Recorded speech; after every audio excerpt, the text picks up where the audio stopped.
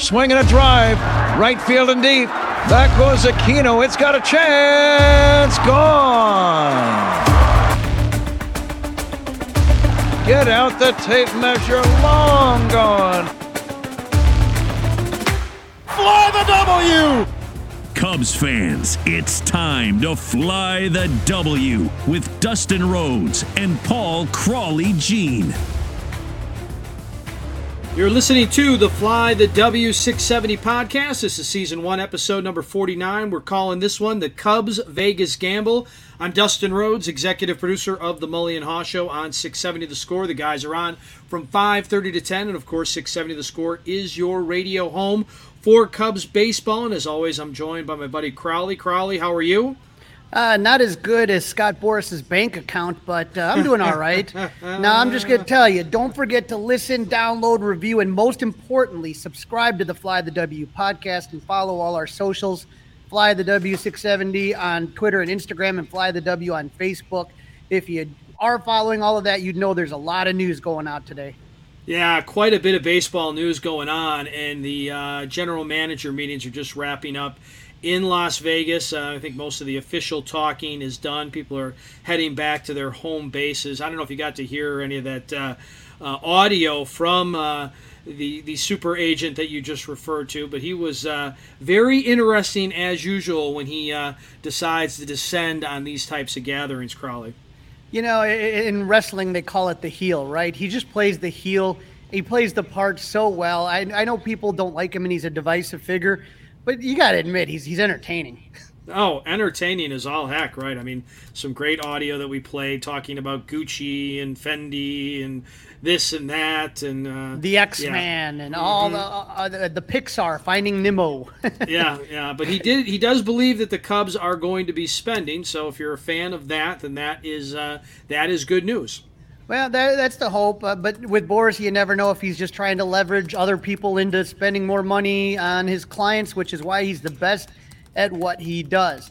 Now, we've talked about the need for a starter and a shortstop, some first base help, and because of injuries to some of our top prospects, some starting center field help. But, the conversations were going on. And as you talked about, the Cubs did meet with Scott Boris. These GM meetings are a great opportunity, and that's where agents and front offices really kind of start feeling each other out and start making their intentions known. So sources say the Cubs met with Boris and his associates to discuss different players. Now, obviously, we've talked about shortstop. Boris represents two of the big four, Carlos Correa, and just announced seconds ago, Xander Bogaerts, who won the Silver Slugger. So Boris said... Cha-ching! Oh, yeah. Boris has to like the sound of that. And also, Dustin, Trey Turner wins it as well on the NL side. But Boris has said, quote, no teams are asking players I represent to move off shortstop. Okay? And that quote's important because, we've kind of kicked around the idea of are we going to move Nico? Do you want Nico at short and then move, potentially Correa to third? They're just questions that were kicked around. And so Boris saying that, obviously he's not going to say, he's always going to stick up for his client. But of course, it's interesting because Jed Hoyer's there and he says, I look at the shortstop situation kind of like the way you look at a draft, which is if you drafted a shortstop every year, you'd be in good shape. The best defenders usually play shortstop. The best athletes often play shortstop. Those are the guys you want around. And so one thing that Hoyer brought up is Nico, who we talked about on the show previously, top 5 fielder by defensive WAR. He was a Gold Glove finalist at second base 2 years ago. So he didn't win it, but he was up for a Gold Glove. He was nominated for one a couple of years back. And so, he talked about, it's a position where you can have multiple guys that can do it.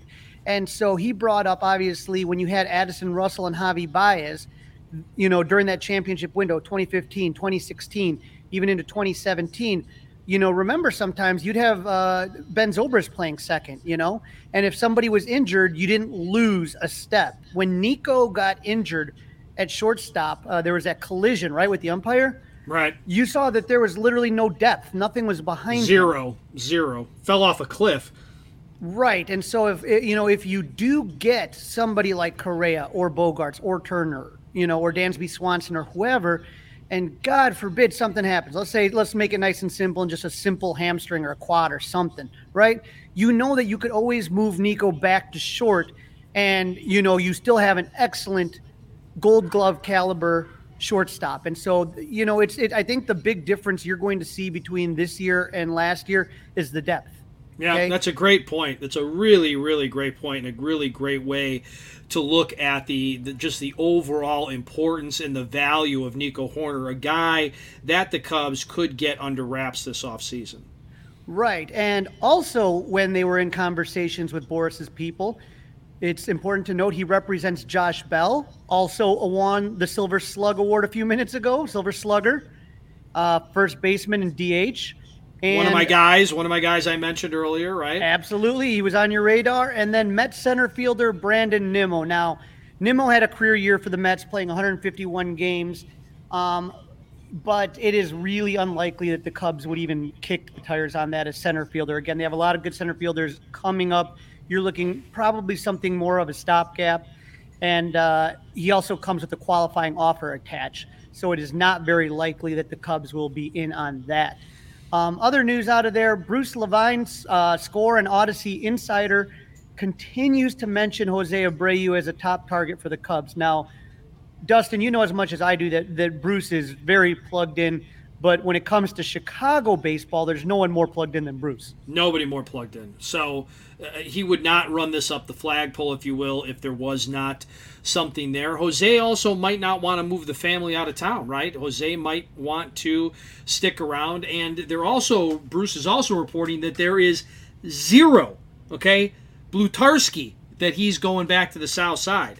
So Jose Abreu might even be available at a discounted price, if you will, to take the red line up to Wrigley Field and be a member of the Cubs next year. Well, it's one of those things that I think it works out good because the Cubs are again looking for those deals that are not long term. You don't know what Matt Mervis can do in the long run, but Jose Abreu is a really good transition piece. Jose Abreu's 36. He's not going to be asking for a 5-year contract. He knows he's not going to get that. At 2 years, not a big deal, or whatever they work out. But, beyond being a good teammate, just in general, we're assuming Wilson's going to be gone. We'll talk about that a little bit later in the show. But, again, it's really great to have someone who is a respected player, MLB player for a lot of the Latino players that the Cubs have up there, the young players. We talked about the difference that made for a lot of the young Cubs players to have like a leader of that stature. And one thing that the White Sox have always had is they've had a good Cuban connection, right? Like people from Cuba know about the White Sox, Minnie Minoso going all the way back, and just tons of players in White Sox history that have that Cuban connection along with Jose Abreu. It would be great if we can get some of that, on the north side. Somebody else that Bruce mentioned that we have not talked about, at least if we did, I don't remember, and I'll apologize if we did, was Corey Kluber was on the Cubs list as well, correct? Yeah, he did talk about Corey Kluber. I wasn't impressed with the season last year. I don't know. I feel like that's, it doesn't sound like you like that idea very much, Crawley. It may be a Wade Miley type thing where you try to take a swing at it and see if you get lucky, like the White Sox did with when White Sox signed Johnny Cueto, and so you're that's the same type of thing. Maybe you take a flyer on him and he just kind of has a bump comeback year or something, but.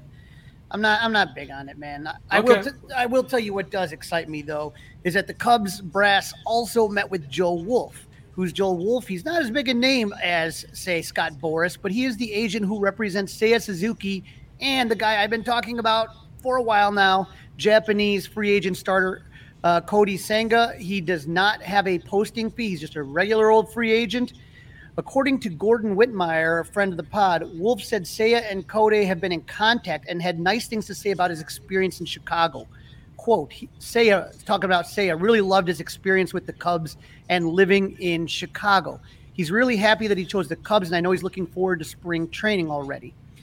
And Wolf said about now Senga Senga is very open-minded and would like to play in a big market with a team trying to win right now. He has a great deal of interest in being a big market. Okay, so right there, Cubs, right? Big market, we got you.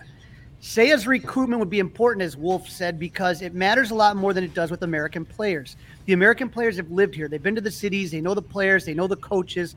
They have a lot more connective tissue to the team through their own relationships and channels. But the Japanese players, most of them are really seeing it for the first time, so they're more impressionable, those type of personal pitches. So Seiya talking to Kodai that, hey, come on over. It's going to be great. You're going to love Chicago. That's a big deal. Don't forget that another Joe Wolf client, Yu Darvish, spoke highly about Chicago when Seiya was looking to sign, and people said that helped push him, especially from San Francisco to Chicago. So if I'm, that's going to be absolutely awesome if Seiya can push and can get Senga over here.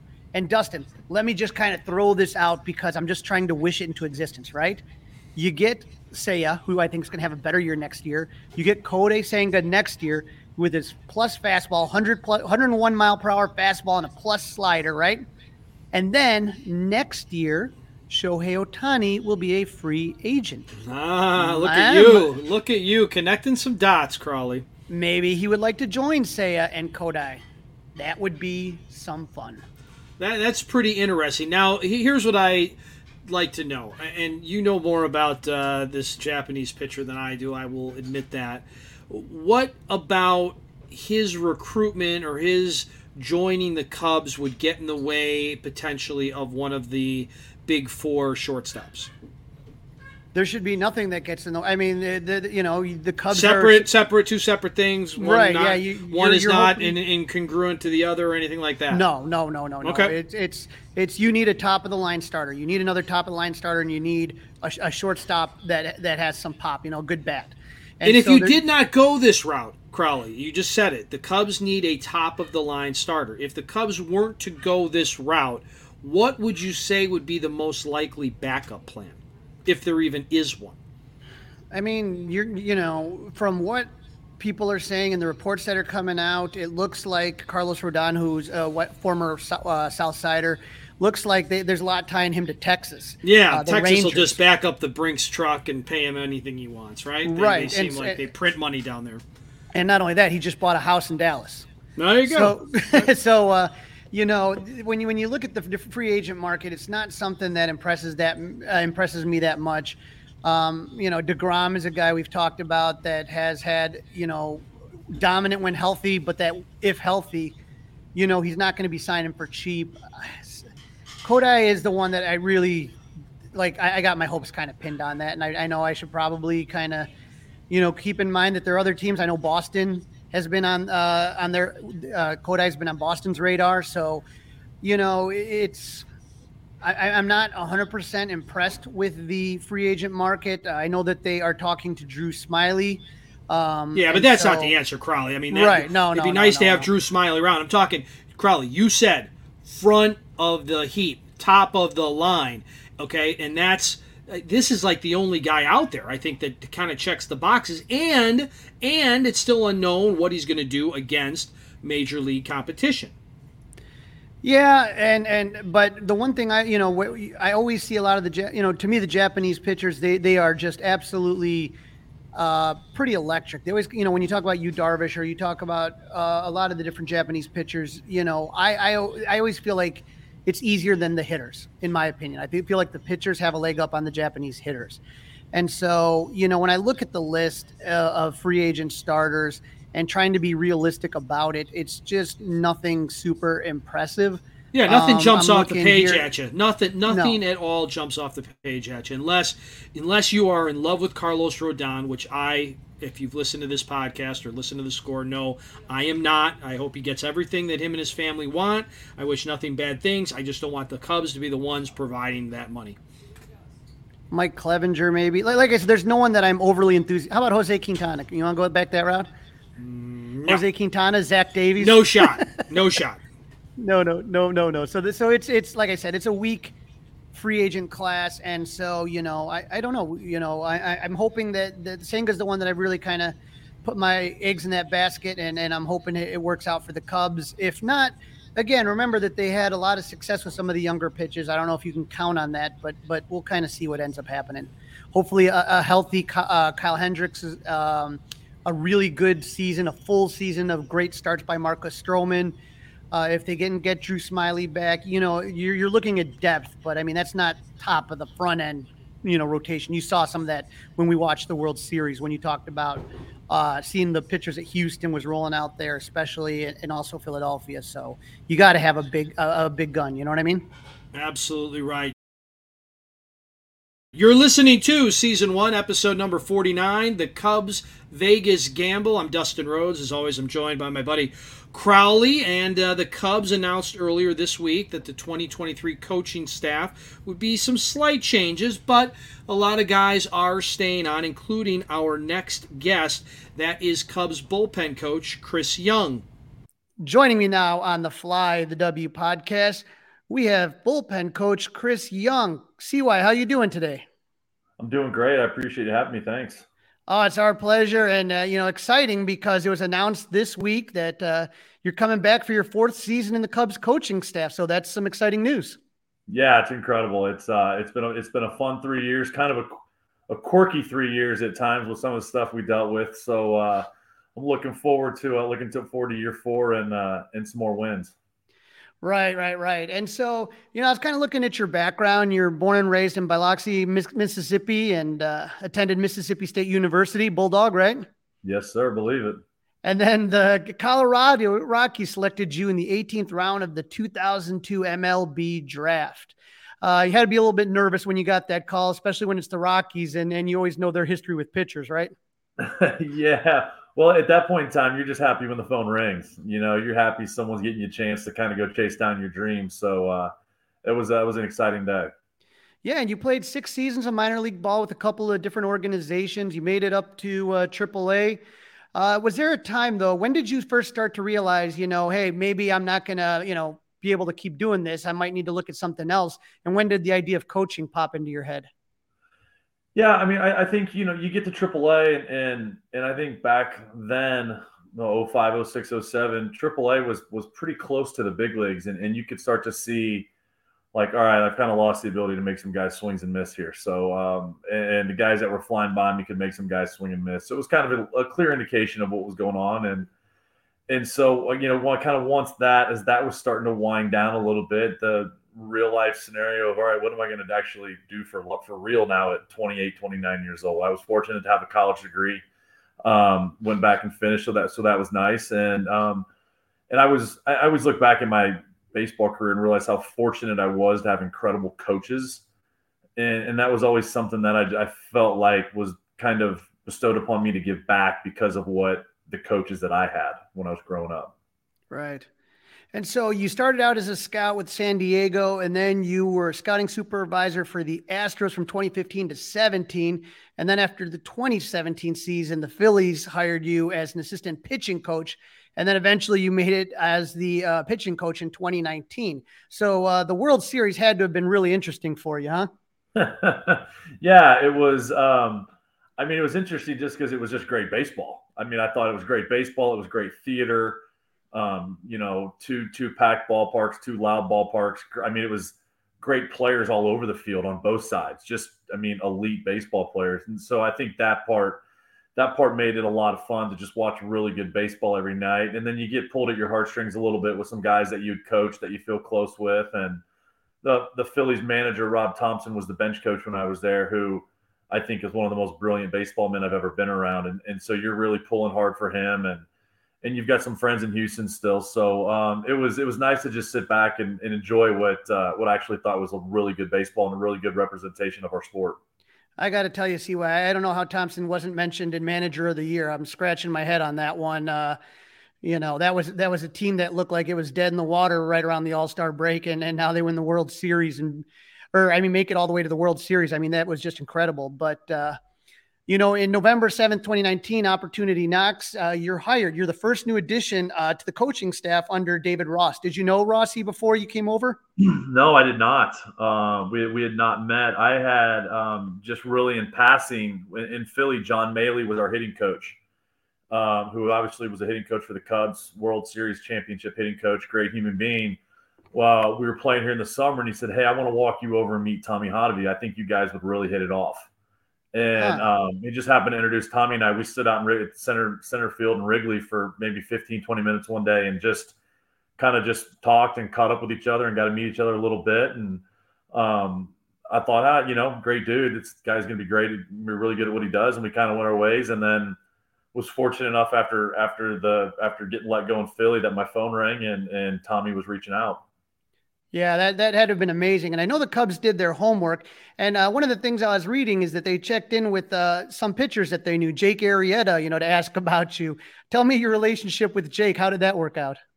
It was great. I mean, I think Jake was really I really enjoyed my time around Jake. I think you just to be around that type of a competitor is just something you don't get the chance to do that very often in coaching. I mean, a guy it's a Cy Young Award winner, a World Series winner, who every fifth day is ready to do everything possible to win. And so I really enjoyed my time around Jake. He's very intelligent. He knows a lot about himself. If you had some thoughts for him, he would challenge you in a really professional way. And so I really enjoyed my time around Jake, and I thought we both made each other better. And so it was a really good relationship. I really enjoyed Jake.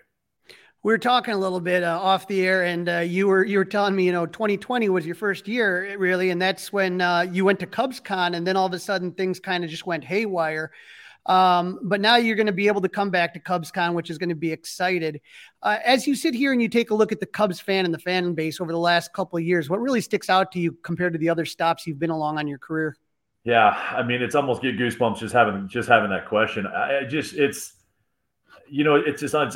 indescribable. I compare it a lot to. I was fortunate enough to play college baseball at Mississippi State, where on a given weekend we would draw 35,000 people on a weekend. And you try to explain it to people, and you can never do it justice. And I just don't think you can explain to people what Wrigley Field is like in the summer on Friday at 1:20. You can use the best adjectives you can come up with, and it'll always fall short. And I don't think there's a way to do it. I tell our guys all the time when we're walking in after a game out of the bullpen and the song's playing, I'm like, hey, enjoy this walk, boys. Like, this isn't a walk that many other people get to do. And so it means the world. It's an incredible place. The fans are incredible. The atmosphere is incredible. It recruits itself. It sells itself. It's like Disneyland. I think that's the best one I always come up with. It's like when you go to Disneyland, everyone's happy. And it's just, I think that's the only way I've come up with, and it still doesn't feel like it does it justice. That's well put. Now, see, a question for you now. For our listeners out there who may not know, walk us through. You said 1:20 on a Friday, which is the best, the best kind of thing. Walk me through the day of a bullpen coach and kind of what some of your roles and responsibilities are.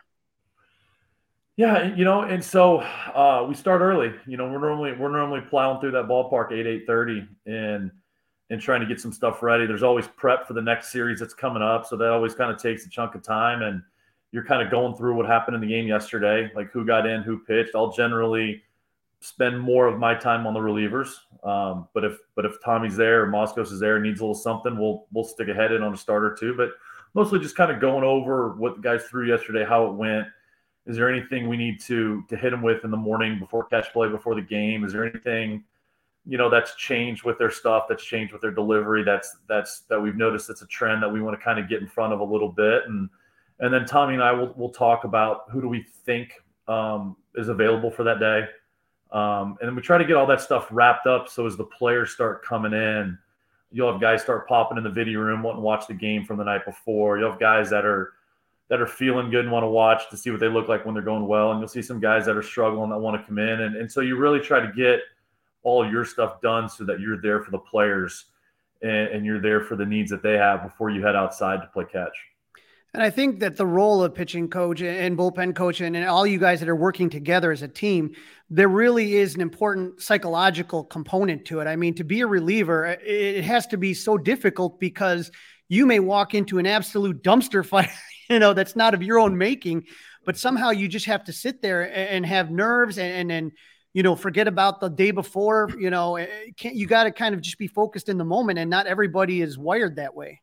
No, it's incredible. I tell people all the time, if you can imagine sitting around and eating and chewing some gum, a phone rings, and then within 3 minutes of that phone ringing, you're in front of 42,000 people screaming, and you're trying to figure out how to get out of this thing if you don't do your job while the game's over.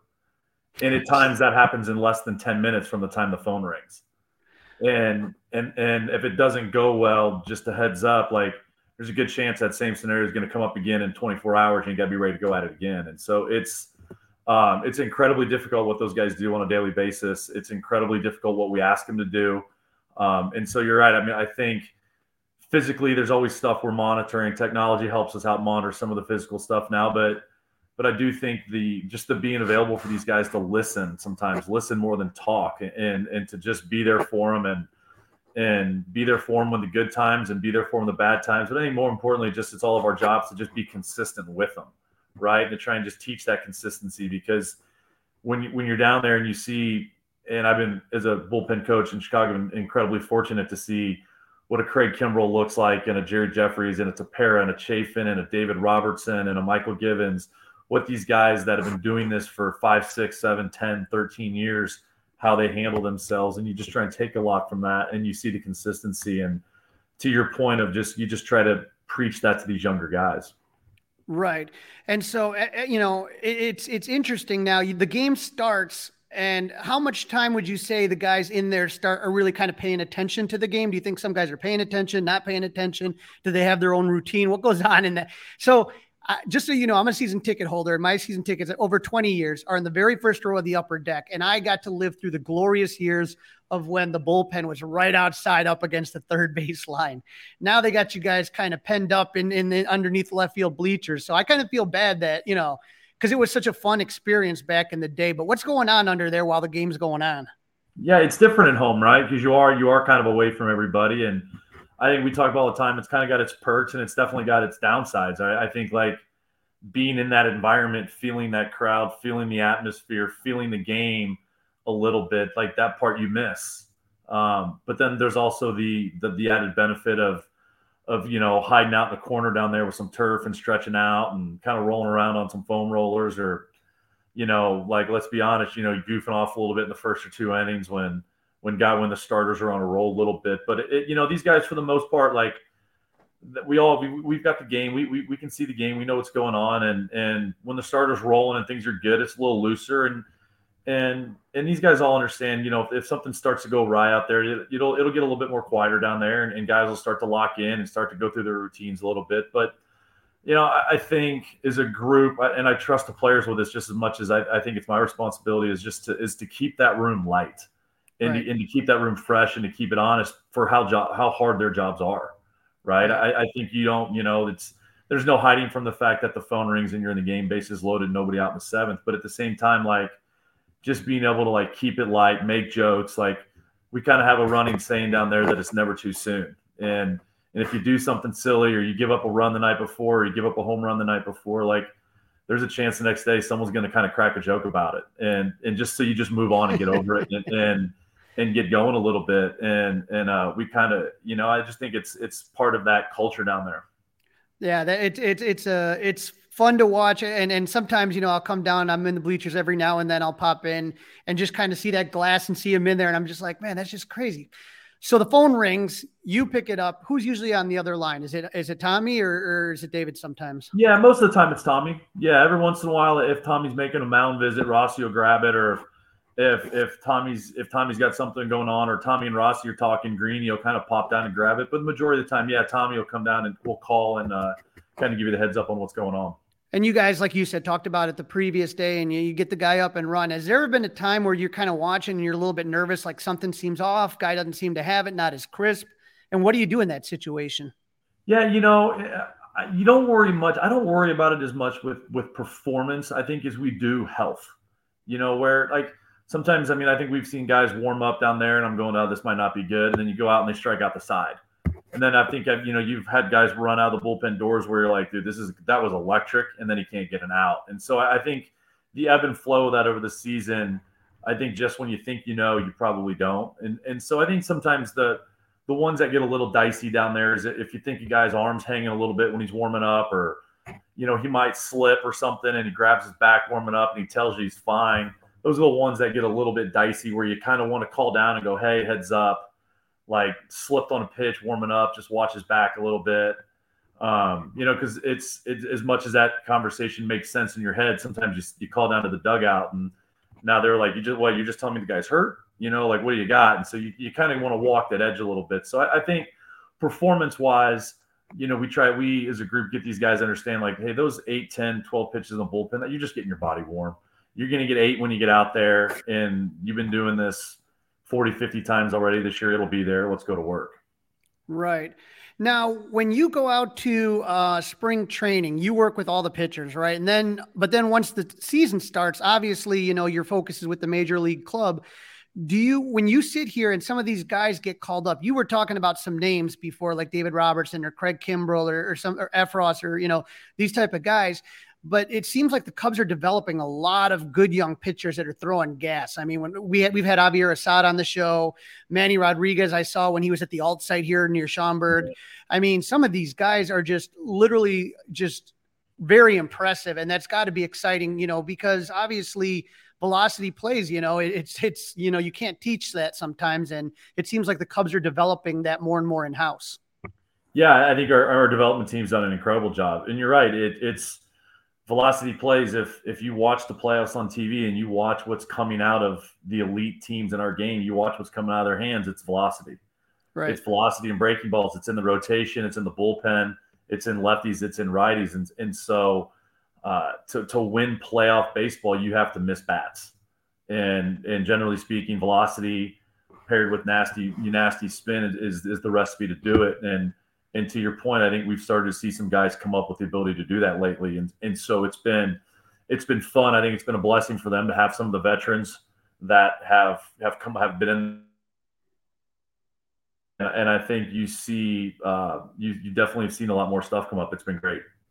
Now, the other fun thing that I got to be a part of this season was seeing guys making their MLB debuts, guys that you kind of, all of a sudden I was there for Hayden Wesniewski's debut, just stuff like that where it's just electric. And when you see those young guys and they're getting that opportunity, what is that like for you? I mean, obviously, usually like a guy like Hayden's going to be a starter, but I believe he kind of came in for Wade Miley, I think, on that debut. How is that for you, kind of talking him through that very first night when the expectations are high? And again, Wrigley's a lot different than a minor league part, especially when it's rocking. It is. And it is. And it's I kind of, my token line is like, I always tell them like, hey, 2 things are important like today. It's like breathe. And then your body's going to move faster than it's ever moved in its entire life. Just take an extra second over the rubber and do what you've been doing since you've been growing up. And you try to just keep it that simple day one. The adrenaline's going to be real. You've got catchers back there that'll help you get through it. You're not trying to give them a lot of information. You're just trying to get them out there and just let them go. Just go let them do what they do. I think we had Wesniewski. I want to say Brandon Hughes' debut, he had to warm up on the mound because there was an injury. And so I think he had to go out like straight, fresh, and warm up in front of everybody and kind of get this thing going, which isn't what you would ask of anybody. And so it's definitely a lot of fun. I think what makes it even a little bit more fun is this group that kind of came up this year. They've been together in the minor leagues for a while. And so the joy that you would see watching their teammate make their debut was really neat. Yeah, the camaraderie, we've had a chance to talk to a lot of different minor league guys and pitchers in general. And the one thing I always ask them is, hey, who do you like to watch? Who do you kind of keep tabs on, and they're just so excited to talk about their teammates. And that's what, as a Cub fan, that's what's got me excited is just, I saw this before with all this talent bubbling up. But when I saw it in 2013, 2014, those times, I couldn't name a lot of pitchers. Now it's almost equally divided when you say, okay, you got a PCA, you got a Matt Mervis. You can go back and Luis Devers, Hayden Wesniewski, you can throw out a whole bunch of other names. And as you guys, in charge of pitching, that's got to be excited to think about, as good as I believe this team is going to be as far as pitching come opening day, there's also going to be help on the way. It's going to be waves of talent, I think. And that's got to be something that you may be keeping an eye on, right? Absolutely. Yeah. I think we saw kind of in May where we kind of got caught without some of that depth. And you can see how quickly it can tear you down a little bit. And so, the second half of the season, I think we saw that depth that you're talking about come up and shine. And excuse me, through the course of the season, you're gonna run through 20, 25 pitchers sometimes, and the least amount of downfall you can take with every guy that comes up, the better off you're going to be. And I think our minor league group does a great job with that. I think Tommy leads our group incredibly well, and understanding that when these guys get here, we're still going to develop them, that they're here to win and it's time to win. And that's what we're walking into right now, is like, your job today is to win. But at the same time, Tommy's going to lead our group in a way that we're going to make sure they're not missing out in development when they're up here too. It's great. And like I said, for an organization like the Cubs, I mean, when I think about, the last great pitchers developed, I mean, it's a small list. So it's fun to kind of see what's going on. So as we talked about, we got CubsCon coming up, and then pitchers and catchers report in February. What's that like for you to get out to Mesa and kind of see the fans? And there's also the regulars, you know what I mean? There's the big kind of spring break crowd, but there's the regulars that I'm sure you're on a first name basis without it, Sloan, right? Yeah, it is. It's I don't know if I'm ready to fully commit to thinking about Mesa yet. I don't feel like I've been home that long, but but yeah, I mean, it's exciting. I mean, Cubs convention is gonna be a blast now. Like we were talking about when we first started going on, like, it's gonna be neat to see some familiar faces now and to catch up with some fans, and there's a whole group out there in that bullpen above or in the bleachers above our bullpen that are just great people, and they're there every day, and they're into it and they're supporting you. And so it'll be fun to kind of see them and catch up a little bit. And then, yeah, you're right. Spring training, it's like they take Wrigley and just move it south. You're 12, 13,000 people in a spring training game down there. It's incredible, and a ton of familiar faces, and it's nice. It's a blast. It's an incredible place to have spring training. So I don't want to lie to you and say I'm looking forward to it today, but I think once Christmas, kind of, you get through Christmas and some really good family time, January rolls around, your head squarely turned to Mesa. Well, you know what the weather's like in Chicago. It's about to get 30 degrees tomorrow. We're going from 70 to 30, and the second it hits 30, that's when my brain starts clicking into Arizona. So I'll be ready. I just had a conversation today with Brandon Hughes, and he didn't get my phone call. And he texted me back and he said, "Hey, 70 degrees in Michigan playing golf. You understand, right?" And I'm like, "Yeah, buddy, we're all good. We'll catch up another time." So I spent some time growing up in Illinois and Ohio. I understand those winters. I definitely get it.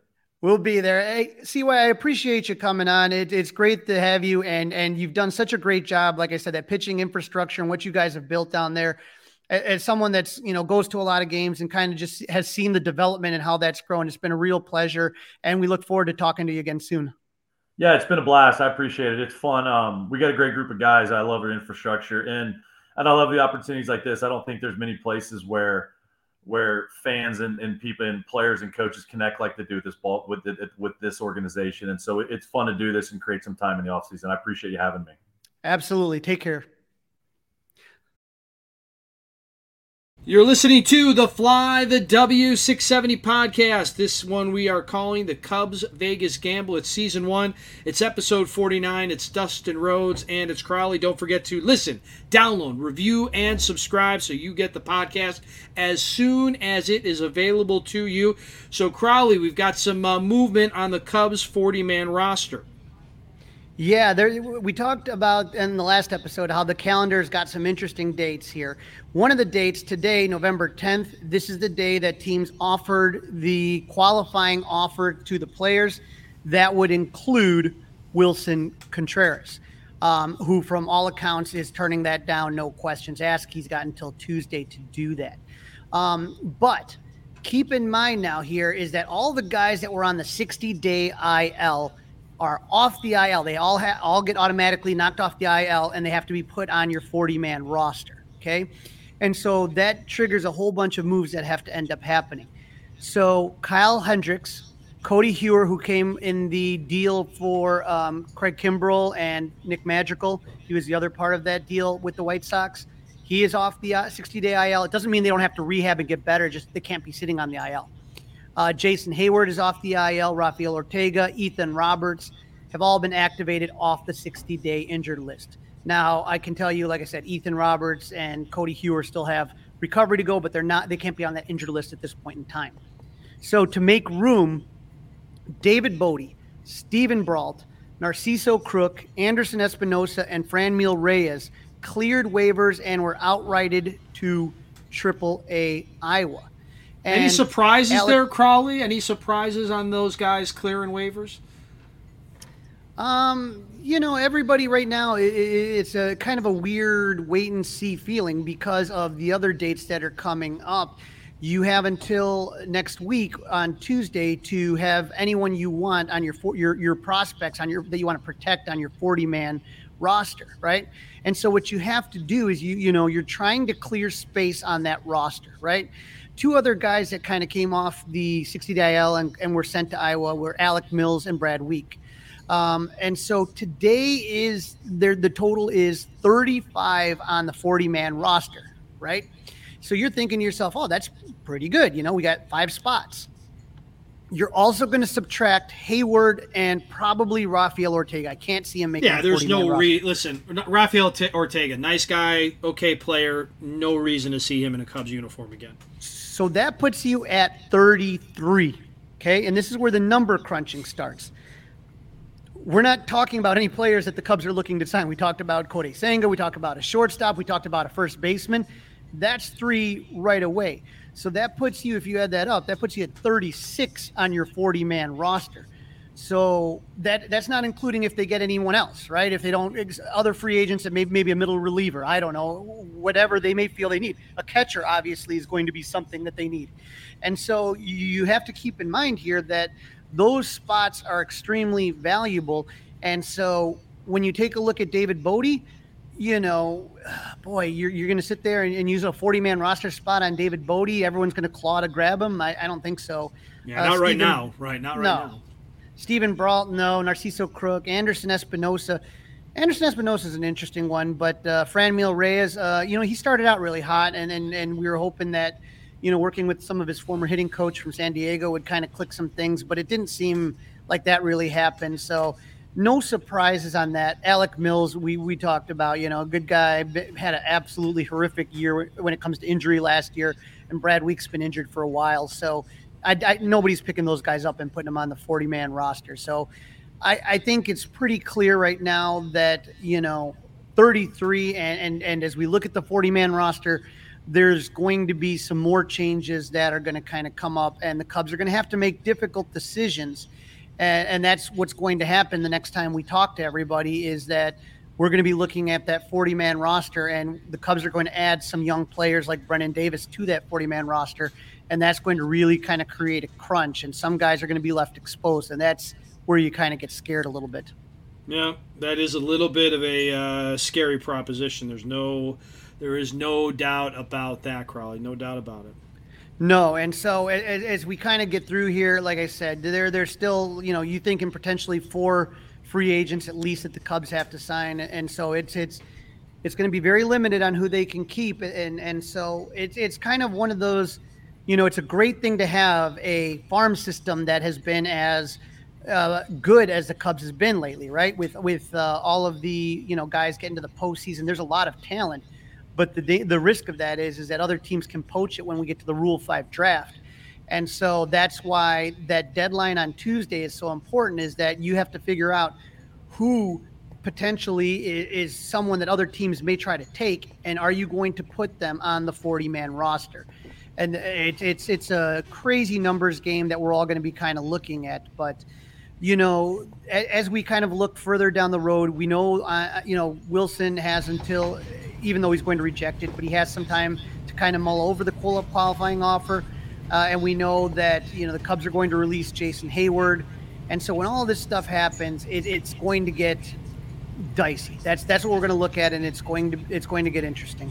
Well, by this time next week, Crawley, I am going to predict that the first, at least medium-sized domino for the Cubs 2023 roster is going to fall. By the time we are on our second podcast of next week, I think we are going to have some real solid information. And hey, if it happens before that, you can trust that Crawley and I will get you guys that info right away. Also, Crawley, I know something that you're very excited about, but just to remind everybody that earlier today, CubsCon tickets went on sale to the public, and you and I are hopefully going to be able to conduct this very podcast live from the Cubs convention. I know you will be there in full force all 3 days for sure.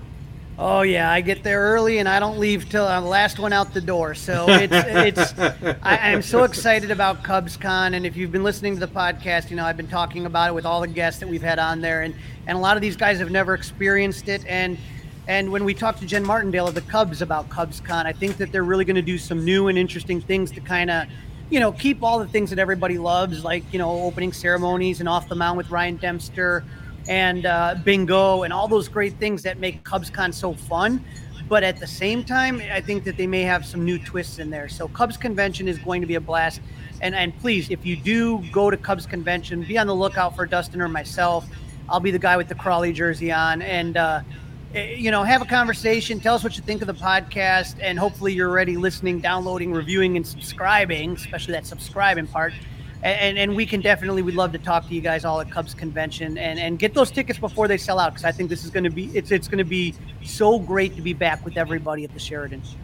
That's a wrap, Crawley. Season 1, episode 49 is in the books. The Cubs Vegas Gamble. There will be plenty of news still to come out of those general manager meetings. Hope you have a great weekend, and we'll be back early next week with, our 50th edition of this podcast.